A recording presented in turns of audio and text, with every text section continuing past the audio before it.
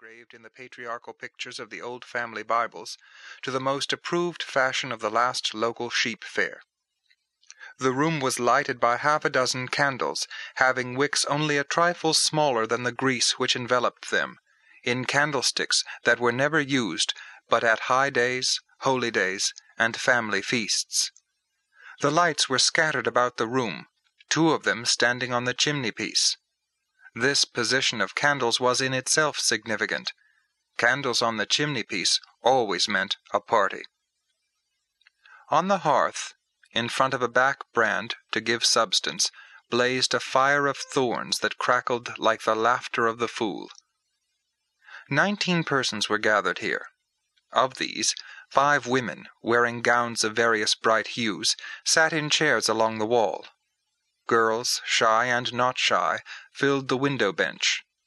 4 men, including Charlie Jake, the hedge carpenter, Elijah New, the parish clerk, and John Pitcher, a neighboring dairyman, the shepherd's father-in-law, lolled in the settle.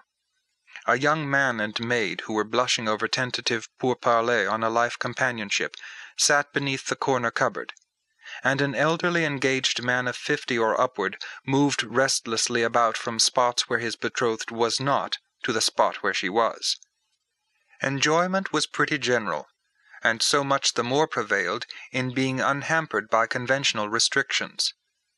Absolute confidence in each other's good opinion begat perfect ease, while the finishing stroke of manner, amounting to a truly princely serenity, was lent to the majority by the absence of any expression or trait denoting that they wished to get on in the world, enlarge their minds, or do any eclipsing thing whatever, which nowadays so generally nips the bloom and bonhomie of all except the 2 extremes of the social scale.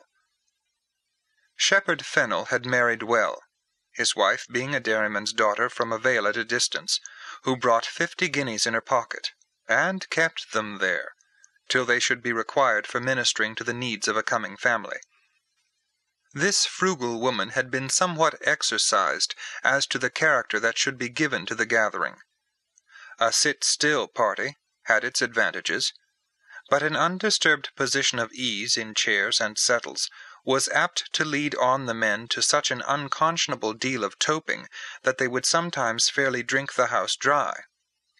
A dancing party was the alternative, but this, while avoiding the foregoing objection on the score of good drink, had a counterbalancing disadvantage in the manner of good victuals, the ravenous appetites engendered by the exercise causing immense havoc in the buttery. Shepherdess Fennel fell back upon the intermediate plan of mingling short dances with short periods of talk and singing, so as to hinder any ungovernable rage in either. But this scheme was entirely confined to her own gentle mind. The shepherd himself was in the mood to exhibit the most reckless phases of hospitality.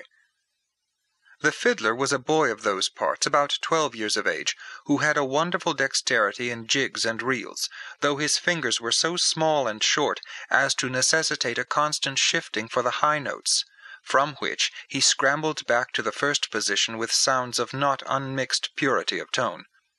At 7, the shrill tweedledee of this youngster had begun, accompanied by a booming ground bass from Elijah New, the parish clerk, who had thoughtfully brought with him his favorite musical instrument, the serpent. Dancing was instantaneous, Mrs. Fennel privately enjoining the players on no account to let the dance exceed the length of a quarter of an hour. But Elijah and the boy, in the excitement of their position, quite forgot the injunction.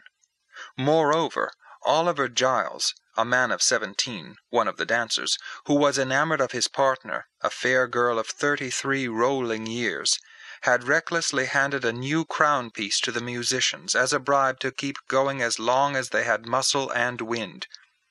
Mrs. Fennel, seeing the steam begin to generate on the countenances of her guests, crossed over and touched the fiddler's elbow and put her hand on the serpent's mouth. But they took no notice, and fearing she might lose her character of genial hostess if she were to interfere too markedly, she retired and sat down helpless. And so the dance whizzed on with cumulative fury, the performers moving in their planet-like courses, direct and retrograde,